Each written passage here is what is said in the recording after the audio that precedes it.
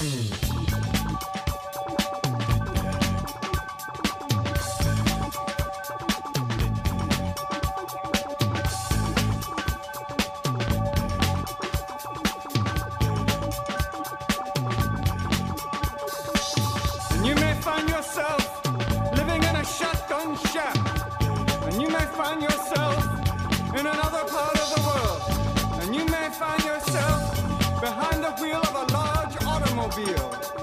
you may find yourself in a beautiful house with a beautiful wife. And you may ask yourself, well, how did I get here? Letting the days go by, let the water hold me down. Letting the days go by, water flowing underground into the blue again. Hey, how's it going, everybody? This is Chris. Welcome to episode 154 of X-Lapse, where this is the fourth or fifth time I'm trying to start this episode because I was stricken with hiccups. I was fine all day until I sat down here, hit record, and started hiccuping a whole heck of a lot. So I had to step away, and I hope that I will be doing a little bit better from this point on, and I won't have to take multiple breaks in the process of putting this episode together.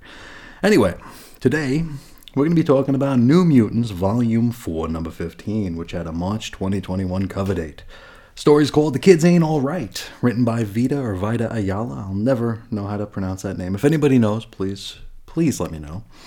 Art by Rod Reese. Letters, VC's Travis Lanham. Designs Tom Muller, head of X's Hickman. Edits Bisa White Sapolsky. Cover price $4. This one went on sale January 27th of 2021.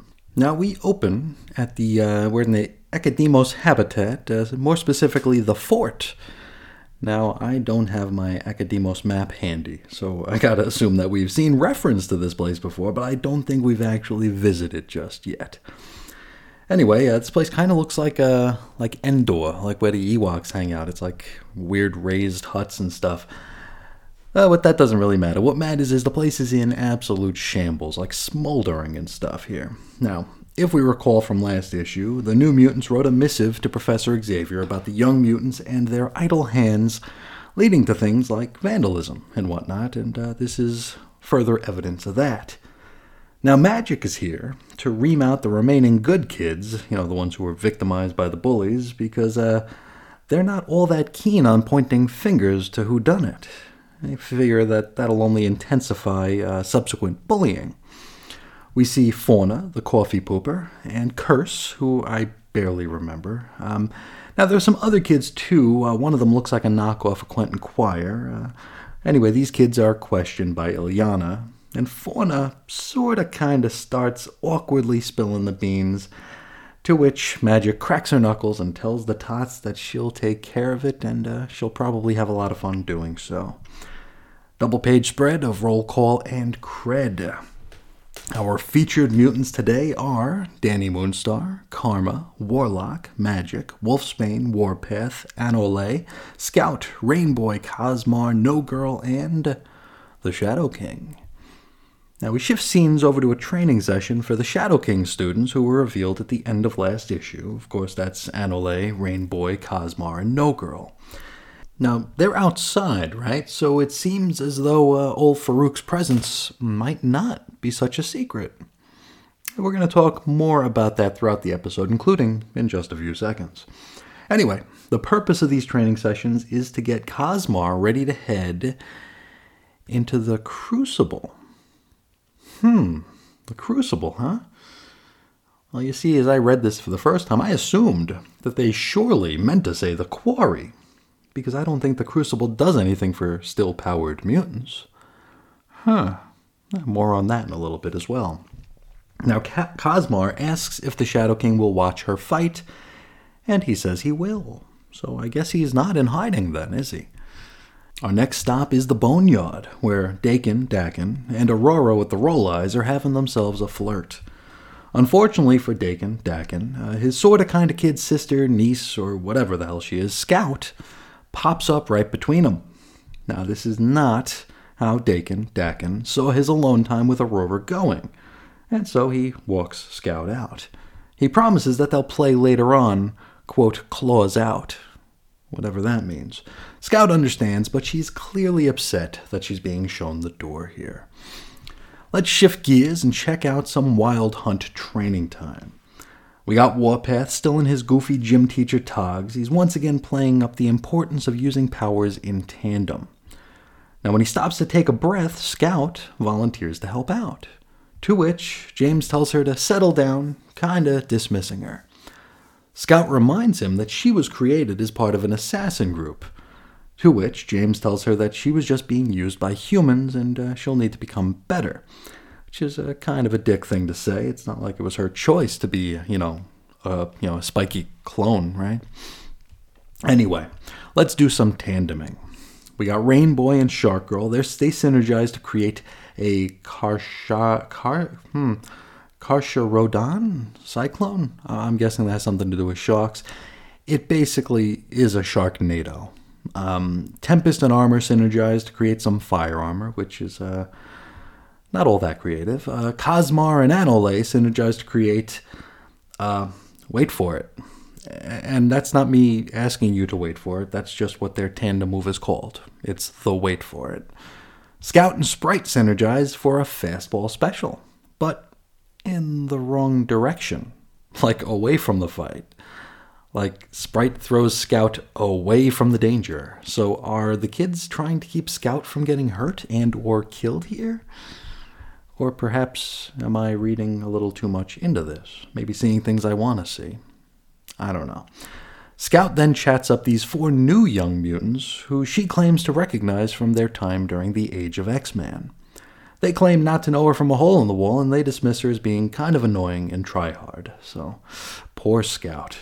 Next up, an info page, and it's a reply to a letter from Elixir to Rain, who had apparently asked off-panel to have her son Tyr resurrected.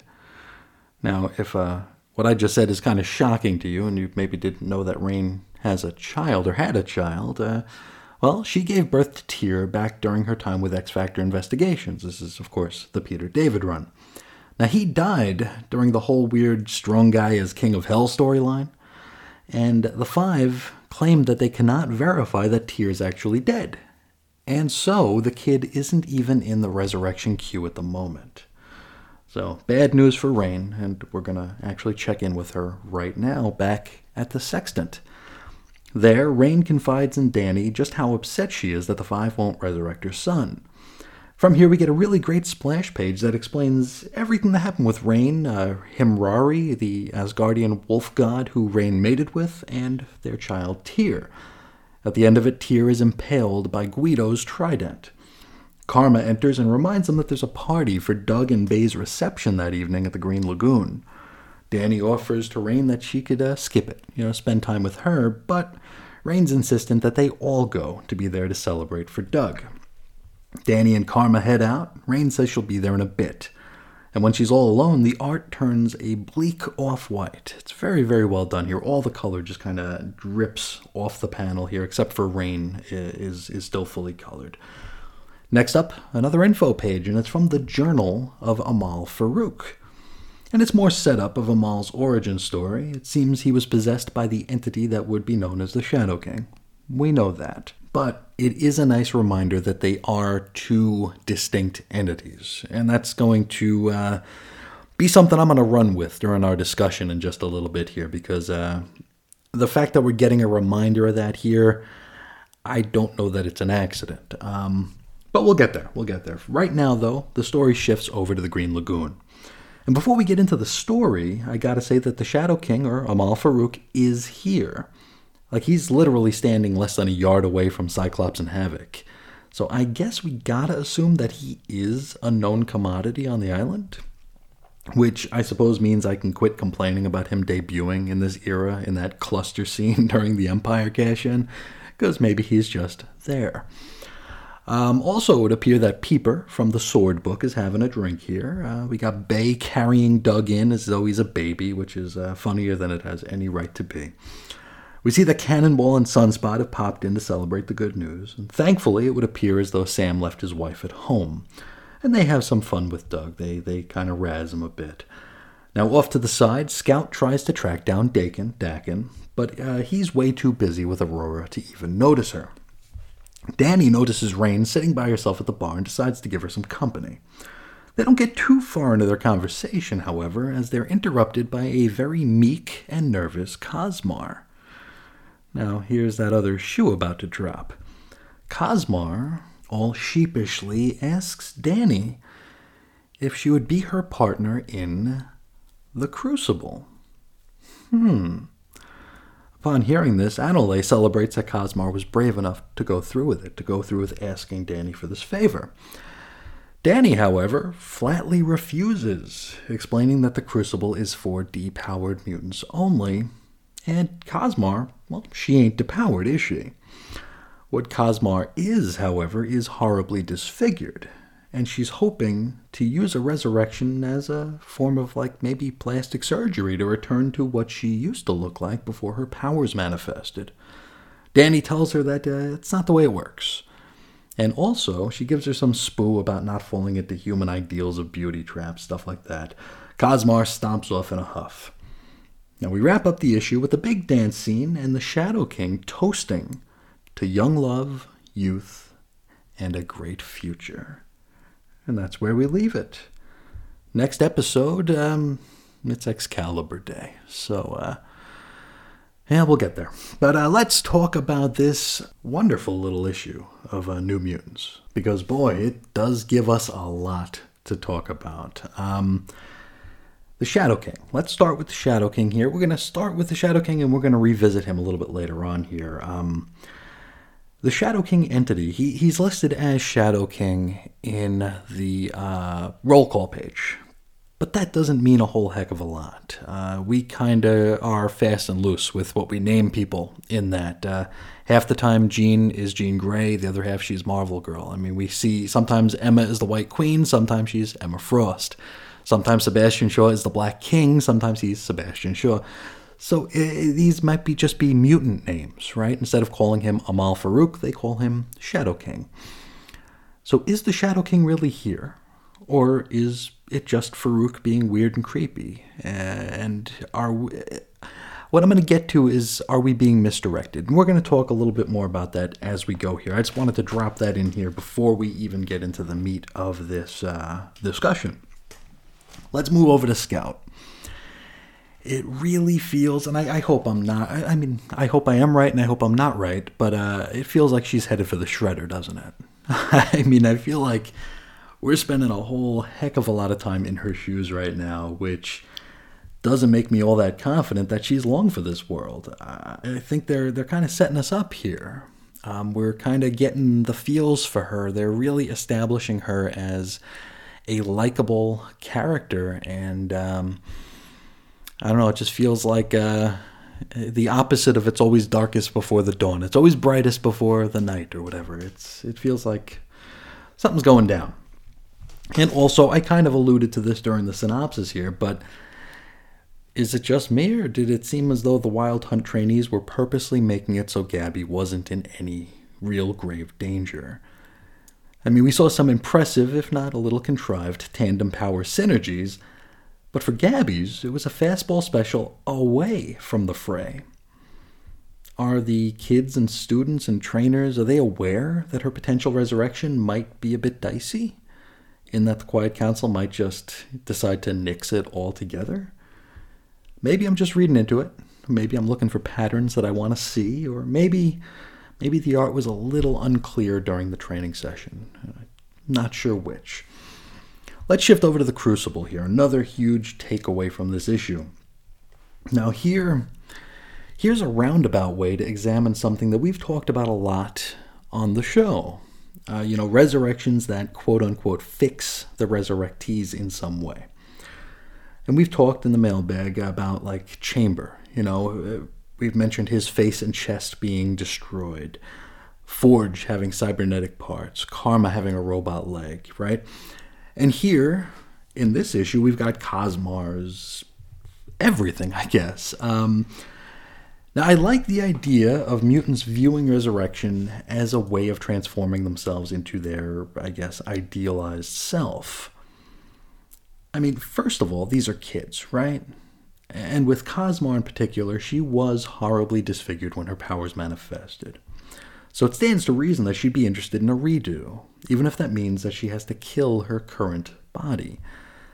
Especially with how devalued life has been overall during this era, which is another thing we've talked a lot about. So maybe, I mean, this might actually be received as something of a commentary on that phenomenon, just how quickly these characters are to decide, I can die, And I mean, we see people die. Let's just take X-Force, right? We see people die there on the regular. And it being dismissed as a minor inconvenience, like in the case of Cecilia Reyes, getting, impaled by the Russian nesting doll, whatever. Or B, a flat-out joke. Quentin Quire. He dies, they kind of all laugh and be, he's dead again. It's turned into the South Park meme there. So, in light of that, why wouldn't the Young Mutants of Krakoa feel the exact same way, that life doesn't have value? Death isn't an end. Instead, it's an opportunity at a new beginning. Maybe this is a commentary on that, and yeah, I like that idea quite a lot. Something I didn't care for so much about this scene was Dani's response. I mean, she's not too removed from being a child herself. And here she is giving platitudes, like, don't fall into the trap of human ideals of beauty. I mean, come on. I mean, that's such a brush-off, and totally not what Cosmar needed to hear in that moment here. She was scared, she was nervous, she was hopeful. And, Dani responded with, the fortune cookie response. And, yeah, she didn't want to hear that. Now let's look at Cosmar's decision to use the Crucible in order to accomplish this. Now that's, well, I suppose with regard to the Krakoan status quo, it could be argued that that would have been a noble death. Now if we go back to the genesis of the Crucible back in X-Men number 7, it was mentioned as being a way to stop all the depowered mutants from all at once deciding to commit suicide so they could be reborn with their powers.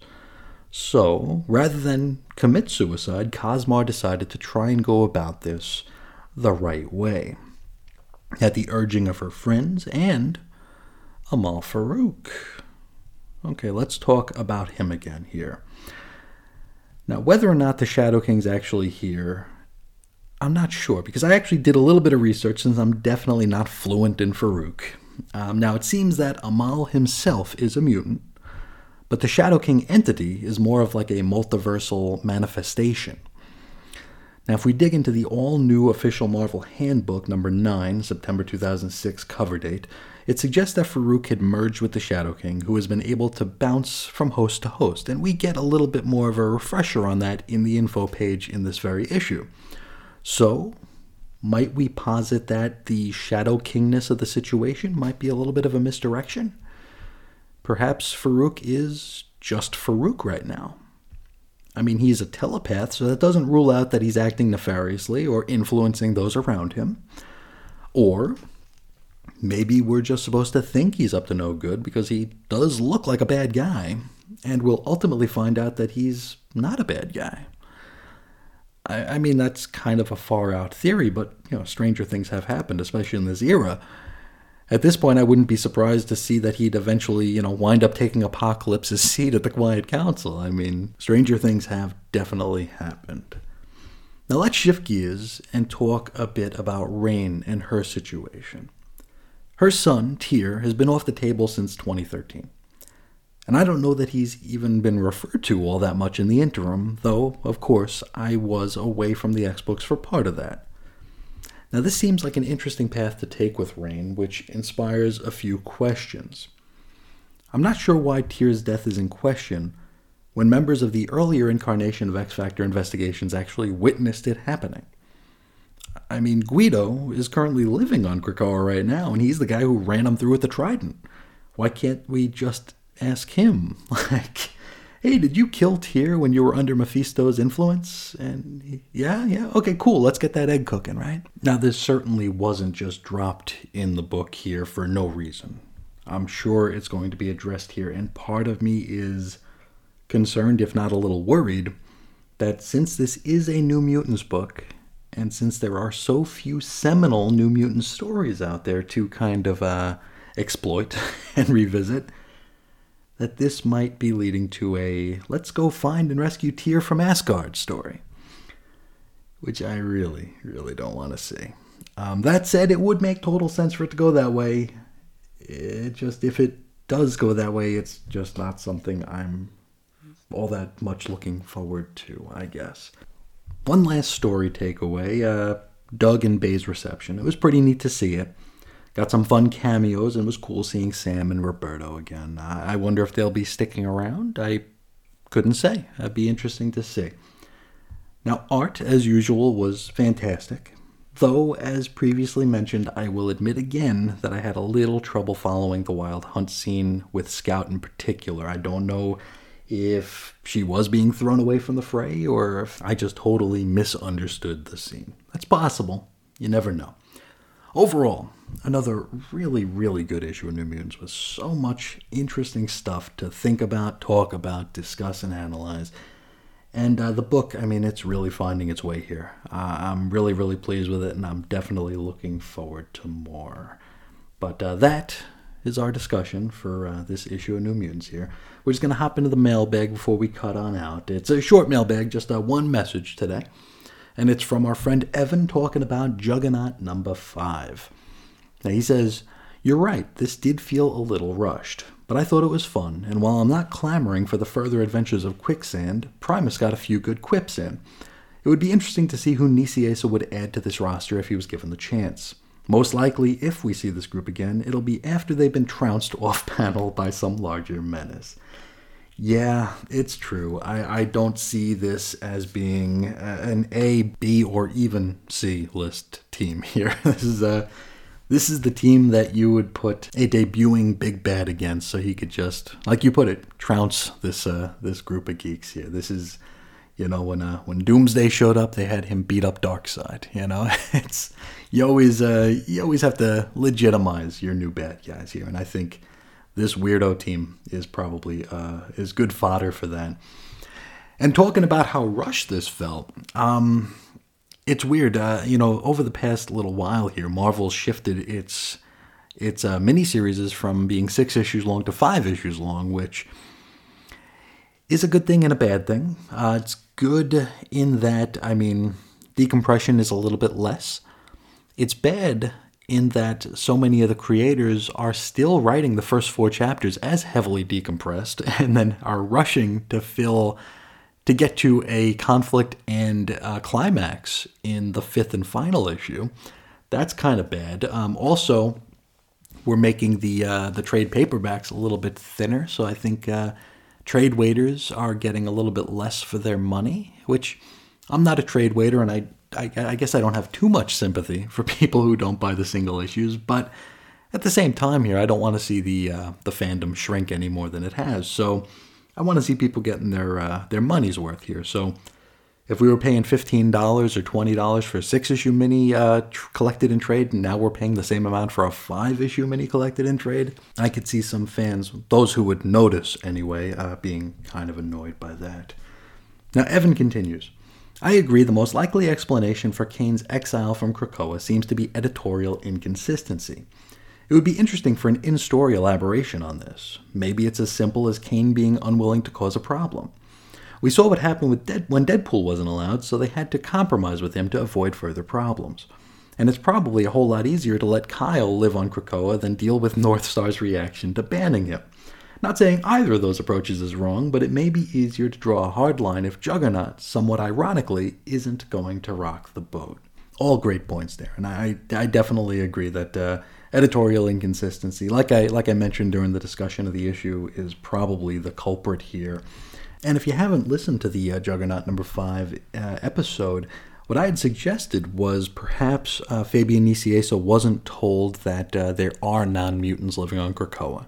It's the same editorial team, but maybe they just didn't pass along that information here, because the answers that Kane was getting were very much like boilerplate answers. Like, he talked to Black Tom, who he's been associated with for decades at this point, and Juggernaut mentions, "Hey, I wish I was going to Krakoa," and Tom just says, "No, mutants only."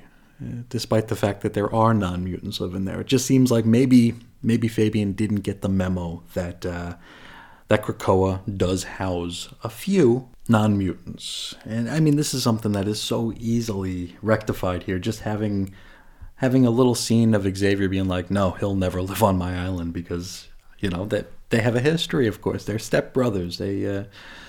They have a rocky history here. It's easy to fix that. It's easy to just mention that in passing, and it would answer all of our questions, Evan continues, and we're shifting focus to actually something we talked about quite a bit today. He says, in the same way, as much as I liked Scout raising the clone issue, I think she would be far more likely to be resurrected because she's important to Wolverine.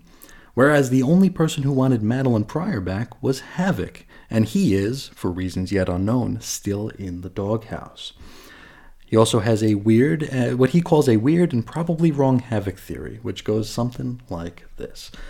What if the reason he has something wrong with his mind and they're relegating him to the Hellions without much therapy or other help is because malice is inside his mind somehow?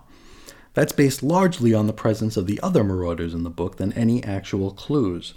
It sounded better before Havoc died, though. Could she be stuck in his mind somehow, tied together with his Cerebro backup? Possibly. Very possibly here. If we look to just another book in this family here, we have X Factor, where Siren, there is definitely something going on in Siren's mind, and she's been resurrected twice, and she still has it. So if Havoc does have malice attached to him somehow, there's a possibility that could be all mucked up in the Cerebro backup. So that is a very interesting theory, and I wonder if that will play out here. I was wondering about that with Siren when she came back and she was still kind of, I don't know if she's possessed or what, but I mean, there's definitely still something wrong with her, and it could definitely stand to reason that Alex was resurrected with whatever kind of malady or baggage that he had perished with. So I don't know that that's a wrong theory. That's as valid a theory as any, I believe.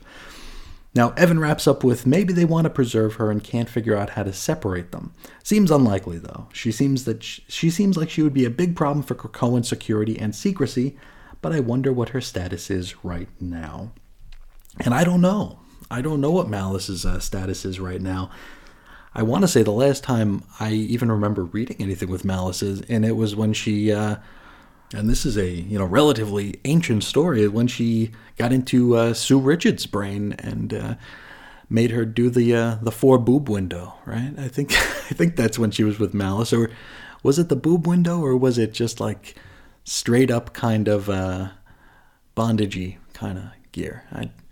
It's been forever since I looked at that stuff, but that's the last time I thought about Malice. But Malice is obscure enough to fit in that Hellions book somehow. I could certainly see it. I'm looking forward to seeing if they ever tell us what's going on with Havoc's mind. I have a few theories myself. Most of them have to do with Alex himself kind of being gaslit by the Quiet Council, either used as a mole or put in these situations to derive some mental anguish or mental trauma, I suppose. Though I couldn't tell you what the payoff for such a thing would be, so my theory is probably very, very wrong. But I want to thank you so much for sharing your thoughts on that handful of subjects there. Thank you so much. But that'll do it for the mailbag today. If you would like to write in and be part of the mailbag, hey, please feel free to do so. You can find me on Twitter at Ace Comics, or you can shoot me an email over to weirdcomicshistory@gmail.com. You can find blog posts and show notes over at chrisisoninfiniteearths.com, which is also the home of X-Lapsed Origins, a series of articles exploring some seminal moments that still inform the books to this very day. As you're listening to this episode, I believe the first installment of the Alan Moore, Alan Davis, Captain Britain is going up on the site. So if you're interested in that phenomenal run, consider popping over to chrisisoninfiniteearths.com to check it out. There's also xlapse.chrisisoninfiniteearths.com for all the X-Lapse stuff. You can chat us up on Facebook. Our little group is 90s X-Men, and We're getting more members by the day, so thank you all so much for coming along for this ride. It's really awesome to have such an excellent community. Also, for your Chris and Reggie listening needs, you can go to chrisandreggie.podbean.com, available on all your aggregation applications. And if you like what you hear, please consider telling a friend. It would really, really mean a lot. But that'll do it for today's episode. I'd like to thank you all so much for listening and spending a little bit of your day with me. And until next time, as always, I'll talk to you again real soon. See ya.